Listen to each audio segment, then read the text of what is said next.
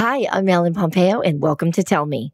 Is your child struggling with a specific subject or need help with homework? Are they asking questions that you're not sure you can fully answer? IXL Learning is an online learning program for kids. It covers math, language arts, science, and social studies. IXL is designed. This program will improve your kids' grades. Studies done in almost every state in the country. The kids who had IXL are consistently doing better. Powered by advanced algorithms, IXL gives the right help to each kid no matter the age or personality. And it doesn't have to eat up all your time. One subscription gets you everything for all the kids in your home, pre-K to 12th grade. So don't miss out. 1 in 4 students in the U.S. are learning with IXL. IXL is used in 95 of the top 100 school districts in the U.S. Make an impact on your child's learning. Get IXL now. And listeners can get an exclusive 20% off IXL membership when they sign up today at IXL.com/audio. Visit IXL.com/audio to get the most effective learning program out there at the best price. Today, I'm sitting down with Melinda French Gates.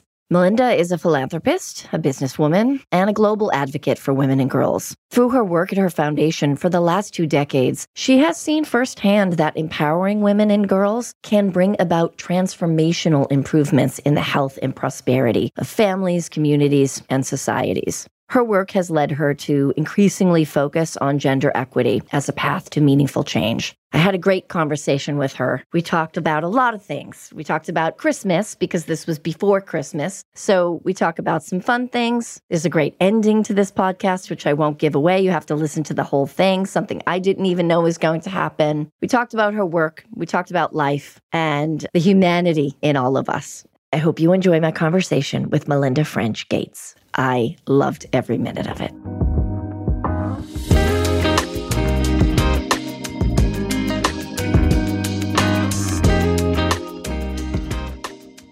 Thank you so much for being here. Thanks for having me, Ellen. Of course. So you just said you're ready for the holidays. Tell me. Well, this is the time of year where, at least for me, I'm finishing up a lot of work before the end of the year with the foundation and my company, Pivotal Ventures.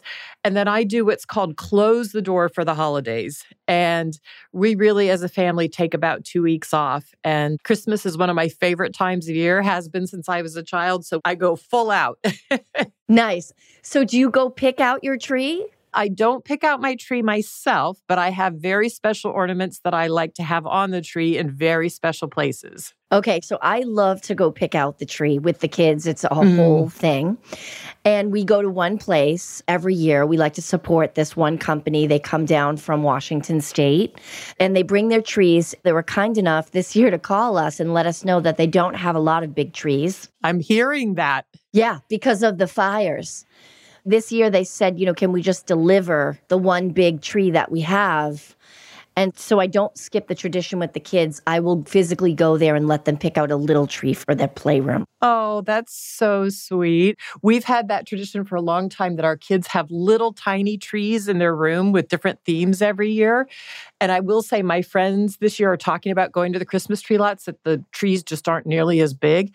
And so one of their college daughters said, well, Mom, I know you'll do full mom on the tree before I get home. And so my friends have all been doing full mom on their tree, even if they're smaller trees. Okay, so you said you shut down for 2 weeks. Your daughter recently got married, correct? Correct. Mazel. Congratulations. Thank you. How was the wedding? It was lovely. Really lovely. All the fall leaves were out. It was amazing. We could gather with good COVID restrictions. We just felt so lucky. Nice, nice.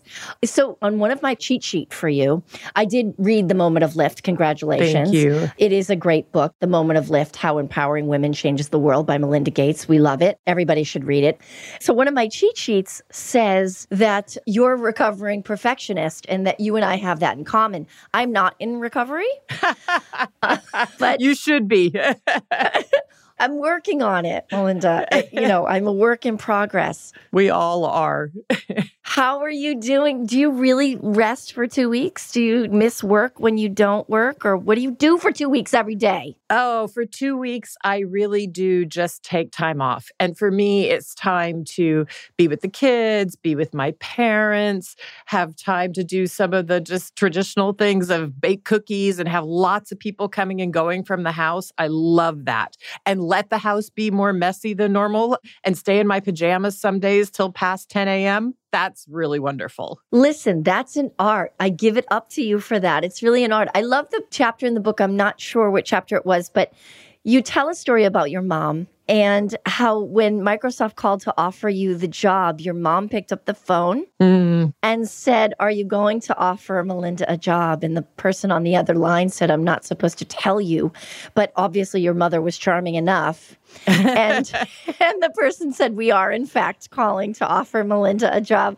I thought that was a really charming little anecdote in there. And it gave me a window into, your mom. And I think you mentioned that your mom did not go to college, but did have a job that paid better than your dad? Well, I would say my dad was the aerospace engineer, but the paying job that my parents shared was a small business, an investment business, which became our college fund, where we really improved houses and put them back on the market. So yes, my mom had a full-time job outside our home, in addition to raising us 4 kids. Right. You say that. And then your dad sort of would work after his day job. He would come and help her. Absolutely. Was that your mother's idea to start that business? It was both of my parents' idea because they both, from the get-go, said that their 4 children would be college going. They thought that if your children go to college, they have the best chance at doing whatever they want in life. And both of my parents said, so we need to start a business to have the income to do that so our kids don't come out of college with a lot of debt. It's a huge gift from them. Yeah. Speaking of college debt, that is really a huge problem we have in this country specifically. I can't speak to other countries. You probably could speak much better on the state of that in other countries. But it just makes no sense to me how kids come out of school with a degree and so much debt and just have to work to live exorbitant amounts of money on rent and pay back their tuition. The system regarding education and continuing education is definitely broken. And I think the really tragic thing is the kids who start down the path of getting their degree and have a lot of debt, but then aren't able to complete because of a number of factors. That is really tragic. But yeah, the student debt is a huge concern right now for the country. Do you get frustrated? I mean, you're quite famous, obviously, for your philanthropy, right? And giving $50 billion to, sub-Saharan Africa and fighting poverty and disease all over the world. And that's incredible and larger than life concept for most people to even grasp. But you have done so much and you've seen so much poverty in the world. Do you get really frustrated, or do you think you have extraordinary coping skills? Because you have seen a lot in Africa and India and in these countries. What allows you to sort of cope with what you see? One of the things I talk about in my book is you have to let your heart break. I mean, when you see some of the types of poverty I've seen in places in the world, people living on less than $1 a day or not able to feed their children. And then the reality is I can get on a flight and fly back to the United States. That is just completely inequitable. And I usually stay in country and take time to really take in what I've seen. And there's a lot of tears a lot of times. But by the time I come back to the U.S. and I try to be in the doors of the foundation, well, that would be pre-COVID when we could still be in the doors of the foundation, but back at my video screen, I try to take in the lessons I've learned and what I've heard and put that back into the work so that I make sure the foundation's working on what I think are some of the highest impact things so that we can help people lift themselves out of poverty. We talk about mental health a lot with women, and it gets a lot of attention. Thank goodness it does. But we need to continue to talk about it. The conversation always has to stay flowing because the truth is, no matter what your circumstances are, your financial circumstances, it's not just as easy as just jumping on a plane and leaving what you see behind. For an example, for me, when Grace was, maybe year 6 or 7 or something, we would meet a lot of Make-A-Wish kids. And we're unfortunately not able to meet them anymore, same because of COVID. I was having a lot of relationships with parents with children who were dying. Mm-hmm. And after the children would pass, I continued to have a relationship with their parents. And this happened multiple times. Sure. And I got to a point where I felt like, if this child's dying wish is to have a relationship with me, then who am I to say no? And I kept doing it and I kept doing it. And my husband said to me, I think it's too much for you. I think that you shouldn't be up at 3:00 in the morning crying. It's great that you have this empathy, but this is a lot on you. And you have to get up and work in the morning. And I felt like some responsibility to like grieve with these parents and grieve for these children. And I finally had to say, I can't cope anymore. I'm not qualified or skilled enough to walk these parents through the death of their child.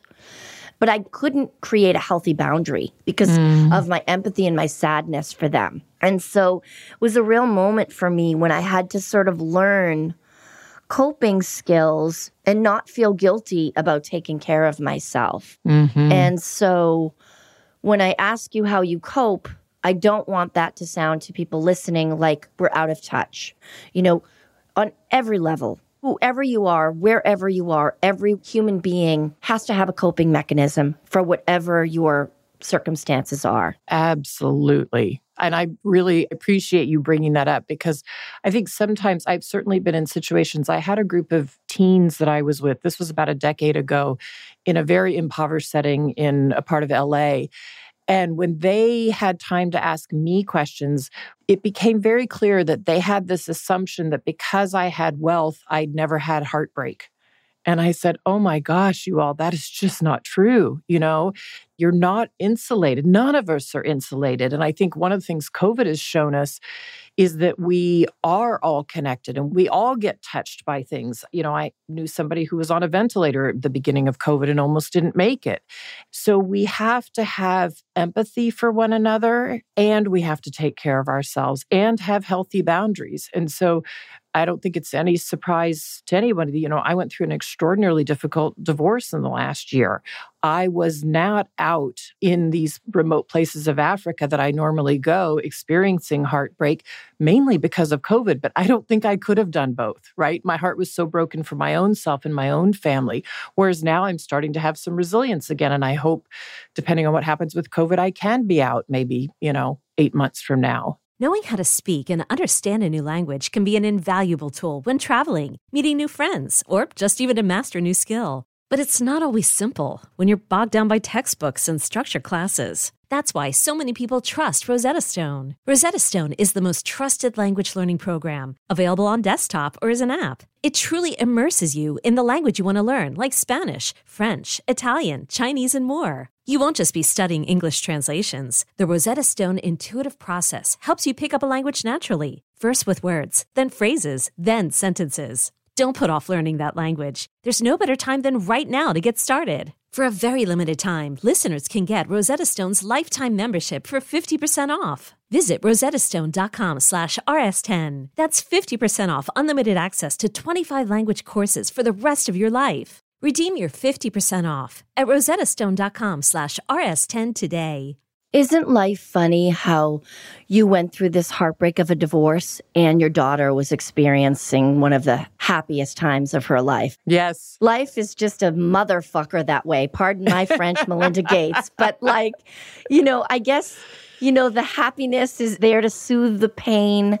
This week, particularly, there's been some incredible losses in my industry within my friends. And I didn't know personally either person who passed, but so many of my friends are heartbroken. And I'm heartbroken for them. And I'm waiting for something good to happen to balance out because this week feels incredibly heavy. Not for me personally, but just for my friends.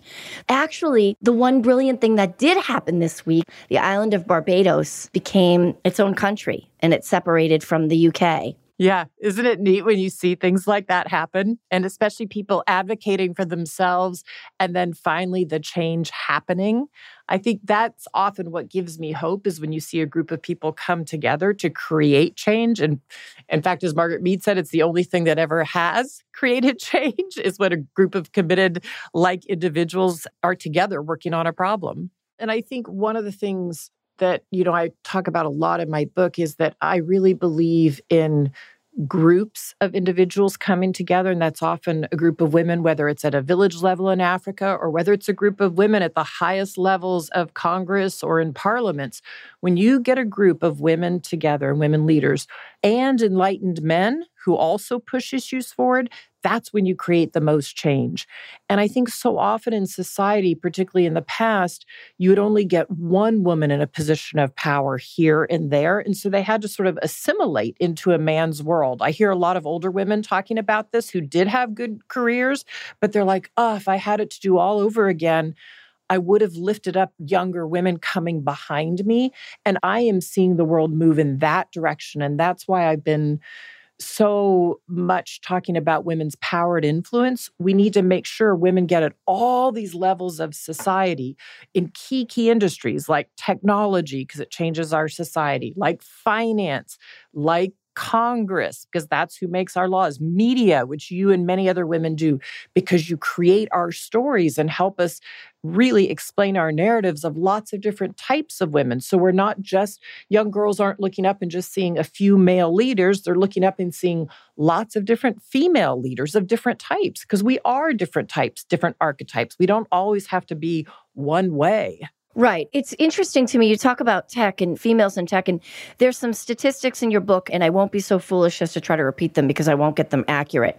But is it true that there are less women in tech now than there were when you worked at Microsoft? When I graduated from college, which I'll date myself here, the late 1980s, there were more women graduating with computer science degrees than there are now. And so it took this precipitous drop about 5 years after I was out of college.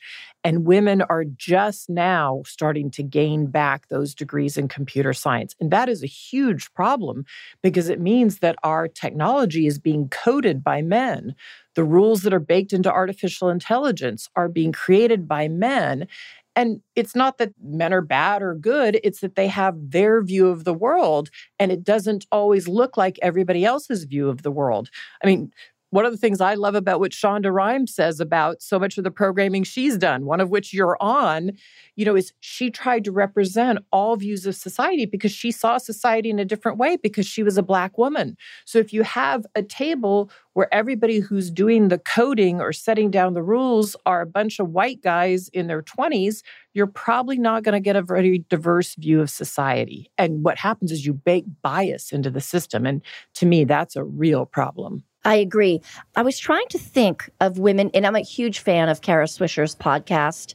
She has two, Sway and Pivot, and she talks a lot about the tech world. And I was trying to think of a woman who has been famous or developed some tech that's changed the world.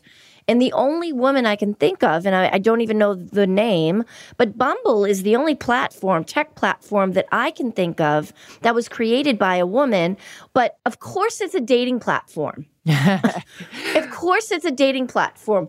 Why aren't there more tech advances by women? And who are the famous women? Well, I'm really glad you bring this up because for women to lead a tech company, just like anybody who leads a tech company, if you've got a startup, you need to be able to get venture capital, right, to start your business.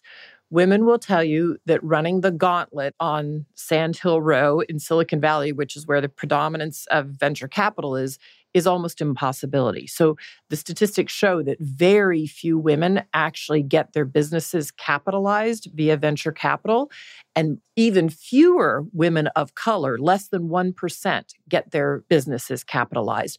And so one of the things I've been working on with this company I have, Pivotal Ventures, which is to create social change, is to try and get more tech hubs outside of Silicon Valley, Austin, DC, Chicago, where we have incubators for women and people of color so they can get mentored on their businesses, but then also link them up to venture capital so that we have more places in the United States that, again, are more diverse and businesses are being capitalized that are coming lots of different ideas from women or people of color who have great ideas.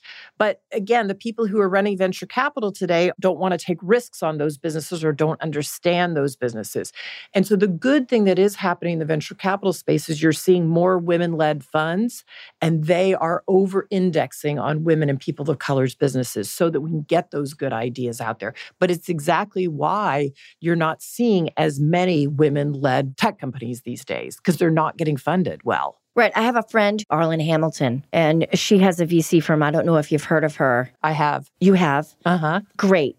And then there's another women-led VC firm out of New York, I think, called Trail Mix. Yeah, there's several these days. Yeah. Yeah. I have to say, as many things as there are wrong with social media, there's a lot that's great about it. And one of the things I see with my daughter, and she's very limited what she is allowed to look at and see, but simple things that in my generation, and I'm sure your generation, my daughter said the other day that boys in school were teasing a girl, asking her, oh, are you on your period? And she said, we have to destigmatize menstruation. Why are these boys saying this? And she's 12. You know, and I've certainly had a lot of conversations with my daughter about it.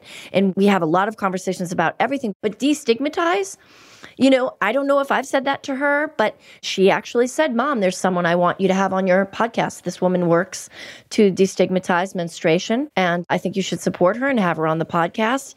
And I said, I absolutely will. I'll get my assistant right on it. I think it's great because that's part of women's health, right? It's something that happens to us every month, essentially from age 12 or 14 up until a certain age. And yet we don't talk about it as much as we should. And we need to destigmatize it for men and boys. And I do see more young adolescent girls using social media in that way to destigmatize these topics and to have funny videos about it and say, okay, this is what's going on. And it's important that we say that's part of a woman's life cycle. And hopefully that message can carry in only the way social media can to poorer countries so that we can start empowering women as you have been doing your whole entire life and career and educating them about menstruation and genital mutilation and all of these cultural traditions that are just absolutely abusive, horrific practices on young girls. And hopefully they see these messages and they start to learn and they start to realize that there is hope out there. You talk in your book about one girl who made a bet with her father and said, I will succumb to the genital cutting, but I won't get married. I'll let you do that, but you can't marry me off. And it takes young women like that who have the courage, which takes an enormous amount of courage, to be able to speak up against ancient traditions in villages where you're the only one who thinks that way. But I think those same principles can be applied to girls right here in the United States who come from rural Mississippi or the backwoods of Pennsylvania, when you feel like you're the only person who thinks differently. You know, you can find the courage possibly to speak up and try to be a leader. That's what makes a leader. And hopefully when girls speak up, they get other people to stand behind them and say, well, I agree with that too. And if the courage of one person inspires the courage of others, definitely, then they have to take that chance. Exactly. Knowing how to speak and understand a new language can be an invaluable tool when traveling, meeting new friends, or just even to master a new skill. But it's not always simple when you're bogged down by textbooks and structure classes. That's why so many people trust Rosetta Stone. Rosetta Stone is the most trusted language learning program, available on desktop or as an app. It truly immerses you in the language you want to learn, like Spanish, French, Italian, Chinese, and more. You won't just be studying English translations. The Rosetta Stone intuitive process helps you pick up a language naturally, first with words, then phrases, then sentences. Don't put off learning that language. There's no better time than right now to get started. For a very limited time, listeners can get Rosetta Stone's lifetime membership for 50% off. Visit rosettastone.com/rs10. That's 50% off unlimited access to 25 language courses for the rest of your life. Redeem your 50% off at rosettastone.com/rs10 today. Hey, I'm Brett Podolsky, co-founder of The Farmer's Dog. We make fresh food for dogs. We started the company when we saw what a huge difference it made in my own dog, Jada, when she stopped eating ultra-processed kibble and started eating fresh, whole food. The Farmer's Dog food isn't fancy. It's just real food delivered to your door in pre-portioned packs. It's better for them and easier for you. Get 50% off your first box at thefarmersdog.com/podcast. That's thefarmersdog.com/podcast. And one of the things that I think, you know, cell phones and social media do give the opportunity that these messages get spread, and they get spread in new ways. So one of the concepts, say, of adolescent girls, keeping them safe from early teen pregnancy or sexually transmitted diseases, using condoms. I have seen some of the most creative social media campaigns done in Nigeria by young people, who live in Lagos, coming up with these really catchy ways to teach one another on social media. And so the phone gives us a way in where they might be getting different cultural messages from the men or the advertising that they might be seeing in their communities. But then when they get these other messages from people who are like-minded, their age, sometimes it's in a social group that they're in. You can form these social networks, and sometimes it's over the phone.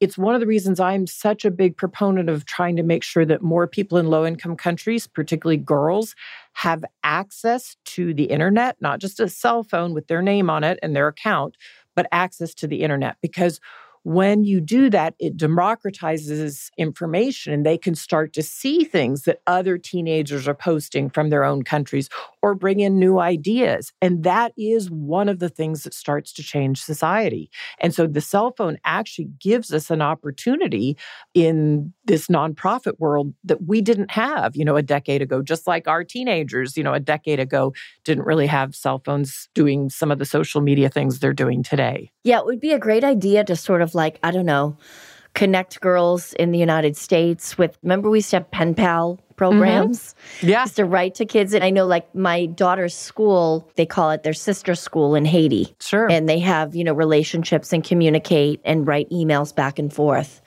And I think that the same could be done for destigmatizing menstruation or contraception, any of these things between girls in the United States and girls in other countries. Yeah. And I think our girls here also have a lot to learn from them as well about their culture and things that they do in really innovative ways. Like some of the most innovative, dancing and singing and new ways of putting things together are coming out of other countries back into ours. And I think that's a really great thing to see. So it's not just Hollywood anymore. It's, Bollywood and it's Nollywood. Those ideas are flowing across oceans now in a more democratized way. And I think that's pretty neat. I do too. Thank you for mentioning that. It reminds me of a few weeks ago, the kids, they see, everybody on social media twerking.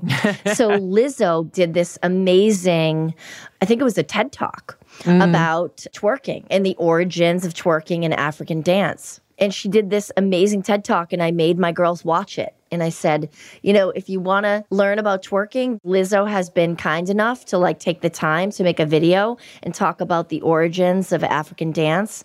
But it's true. There are lessons, there is history, there are things to be learned both ways, back and forth. Absolutely. Yes.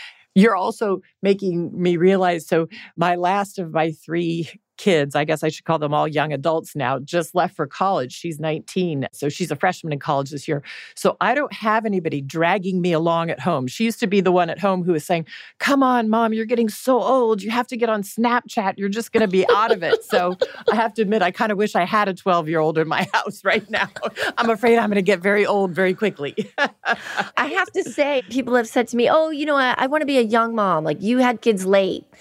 And I think the kids keep you young. I'm happy I had my kids when I did. I had my kids in my, super late 30s, early 40s, but I wouldn't change a thing because they're perfect. And they keep me young. They definitely, my 12-year-old I know exactly what's going on with the kids.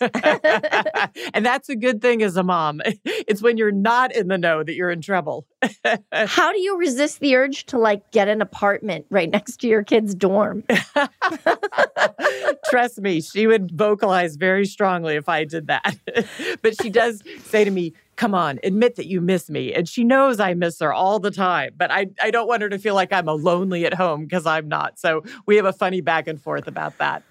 It's got to be emotional. I think about it all the time because my daughter is 12 and I have friends that are now, their kids have gone off to college. But was it very emotional for you? Or are you able to look at it in a super positive way and embrace their growth and transition? When my 3 children were 3, 6, and 9, if you brought up college, I would start crying. The thought of the 3 of them going, I was like, I just couldn't even imagine it. And then my sister, who's 2 years older than me, and her kids are about 5 years older than mine, said, Melinda, when it's time for them to go, you're going to know you have done your job well if they're independent enough and ready to go.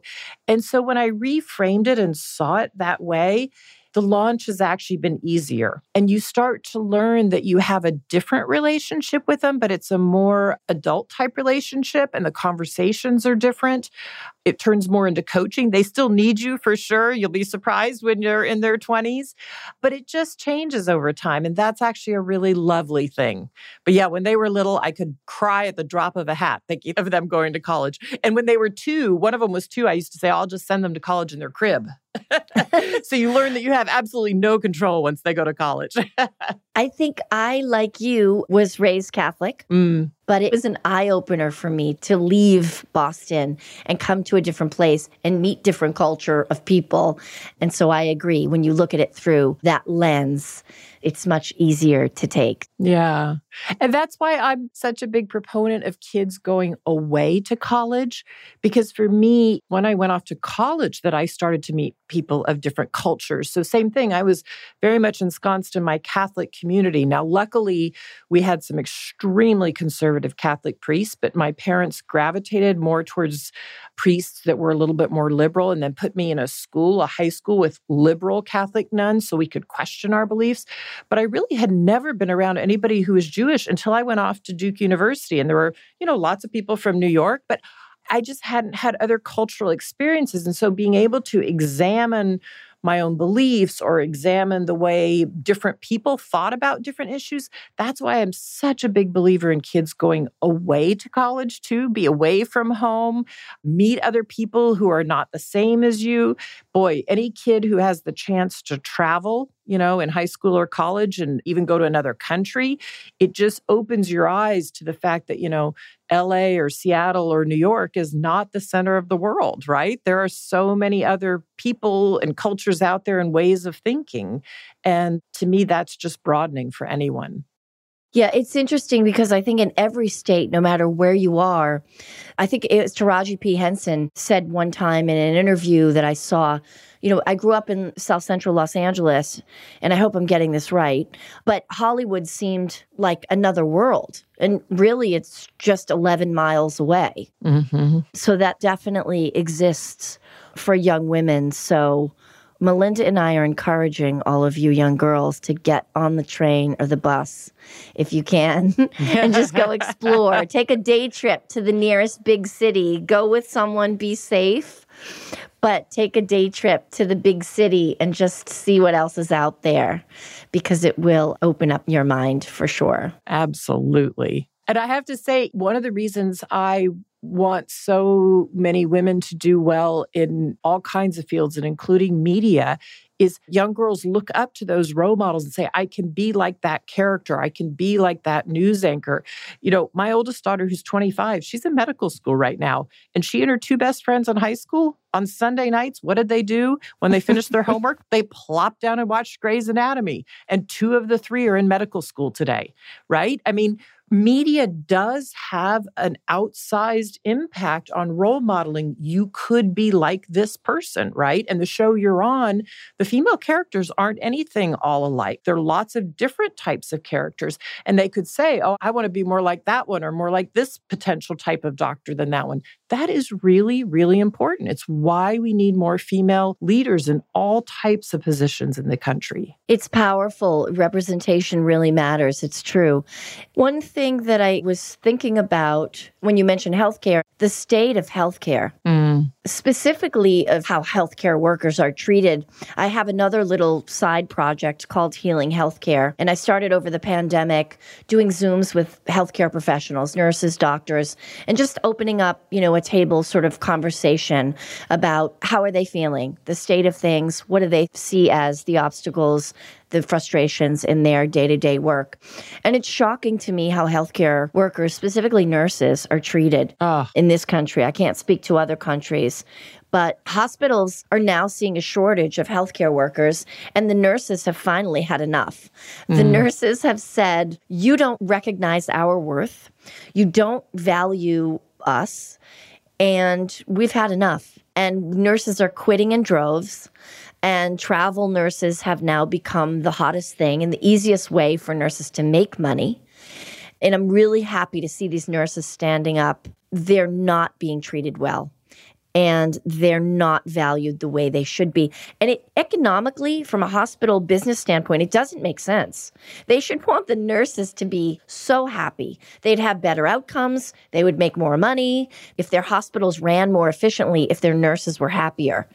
And that's a little side project of mine that I work on, just creating a dialogue and a space for nurses and healthcare workers to sort of get together, share their experiences, share their stories. And that's been fun for me. So important, right? Because they are usually the first people you see at the hospital, and they're the ones who help send you home and do everything in between. I mean, the doctor's in and out of your room pretty quickly, or doing the surgery, and you see him or her a few times, but it's the nurses who take care of you.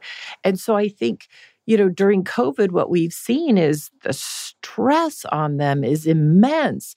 And why do we have these jobs in society that we pay less, whether it's nurses or whether it's teachers? And, those roles are predominantly filled by women. And yet they are some of the most caring, important positions in society. I mean, if you think of a young adult or even an older adult like me, who do I look back on that was seminal in my life besides my parents? It was some of those key teachers along the way. And I have to say, even when I was delivering my 3 children, especially the first one, with no pain medication, I really didn't care whether the doctor was there or not at the end of the day. I wanted that nurse who'd been with me for 10 hours. I was like, please don't go off shift, right? Exactly. Yeah, you know what I think is a great thing? Because things can happen in home births also. I've been having conversations. A friend of mine recently had a baby at home and had complications happen. And I think a doula and a midwife in the hospital with you in a birthing suite. So in the event something goes wrong, you're there, but you don't really need the doctors intervening. You can really just do it with the doula, the midwife, and have your little tribe of women together and only really need the hospital system if you really need it. Yeah, but being there is a good thing, because if you do run into a complication, you want to be right there and be able to take care of it, whether it's high blood pressure or it's emergency C-section. But yes, I think, midwives often can play an extraordinarily strong role in the birth. Yeah. And hopefully women are advocating more and getting educated via social media about the options available to them, that you can have a doula and a midwife in the hospital with you. Who are your friends? Who do you hang out with? I have a lot of good friends in Seattle, just a posse, particularly of female friends. And I write about 3 of them in the book that I walk with literally every Monday morning. And during COVID, we had to switch to all talking on our phones, but we would all walk in each of our respective neighborhoods. And then once COVID started to get a bit better and we knew we could be outside together and the weather got a little bit warmer, we would walk on Mondays. Now we're kind of back in our rain jackets, walking in our own neighborhoods. But without those 3 women and about 5 others who are around me, I really don't know how I would have gotten through parenting and life. Right. I love a walk. I think everybody since COVID started walking. I never heard of anybody taking walks. I don't really remember walking being such a thing. And now I feel like it's such a thing. I had a great walk with my neighbor yesterday. I enjoyed every minute of it. Well, and I think we're meant to get outdoors, and people feel better when they're outdoors, and out in nature. So again, friends in New York talking a lot about, especially early in COVID, the first 6 months, kind of the only saving grace would be Central Park for many of them, to get out with their kids and be out and about. So yeah, I'm really glad I live in Seattle. There's a lot of greenery around. Yeah, we didn't go this year or last year, unfortunately, due to COVID, but usually we go film in Seattle once a year. And I absolutely love it. I wish we could do it more. The food is so good up there. It's such a quick flight from LA. And I really love filming up there. I hope we can go this year. Is the city really suffering from COVID? I know Los Angeles, we're really suffering. We have serious crime problem here, astronomical homeless problem. But yet real estate prices are through the roof. These young kids can't afford their rent. There's just such an imbalance here of extreme wealth and extreme poverty. How does Seattle look? Yeah, Seattle, we're definitely having a very large homelessness problem. Finding shelter and wraparound services for people is something the city's working on, but not making nearly enough progress, nearly fast enough. And it's really, really sad to see, particularly as we go into these winter months where it's particularly cold and rainy in Seattle. So yeah, it's heartbreaking to see. And I think for us, that's why as a foundation, we really try to work on these issues in the United States, making sure the school systems are better. We work on economic mobility. How do you help low-income families find good services or find good shelter and housing, or if they're on the cusp, not fall into homelessness? I think we have to have better social safety nets as a country. And I think it's time for all of us to step up and figure out, how do we participate in government so that this goes better for people? How do we participate either in philanthropy or linking philanthropy, civil society, private sector, and government? It really takes a whole system of people looking at this and saying, we expect something different in our country. I think, we're seeing some of the extremes that I think you don't want to see in the United States. And at least I'm encouraged when I see a group of like-minded people putting their heads together around these problems and starting to find some solves. I do too. Well, Melinda, this was an absolute joy to talk to you. I'm really happy and grateful that you made the time, and I thank you for everything that you do. Sorry. What? Oh my goodness, Marina told me she was a recipient of the Gates Foundation. She went to college for 2 years on the Gates. My assistant, Marina? Yes, so wow. Why didn't you tell my gosh. me? Come That's in so here. Great. What? Yes. Get in here. Are you going to cry? Wait, come on camera. Hi. Melinda, this is my assistant, Marina. So nice to meet you. Hi, Marina. Where did you go to college? In Florida, but I went to high school and they were starting a program called Early College. Sure. Funded by you guys. And so I got my AA for free in high school. Wow. Oh my gosh. That's fantastic. Congratulations. Thank you. That's exactly the kind of thing that I love to hear. When I meet people who it's like, oh, they were able to do something different with their lives because of a program they had access to. That's just great. It did. It helped me go to school. Oh, well, I'm so glad to meet you, Marina. It was nice meeting you as well. Yeah.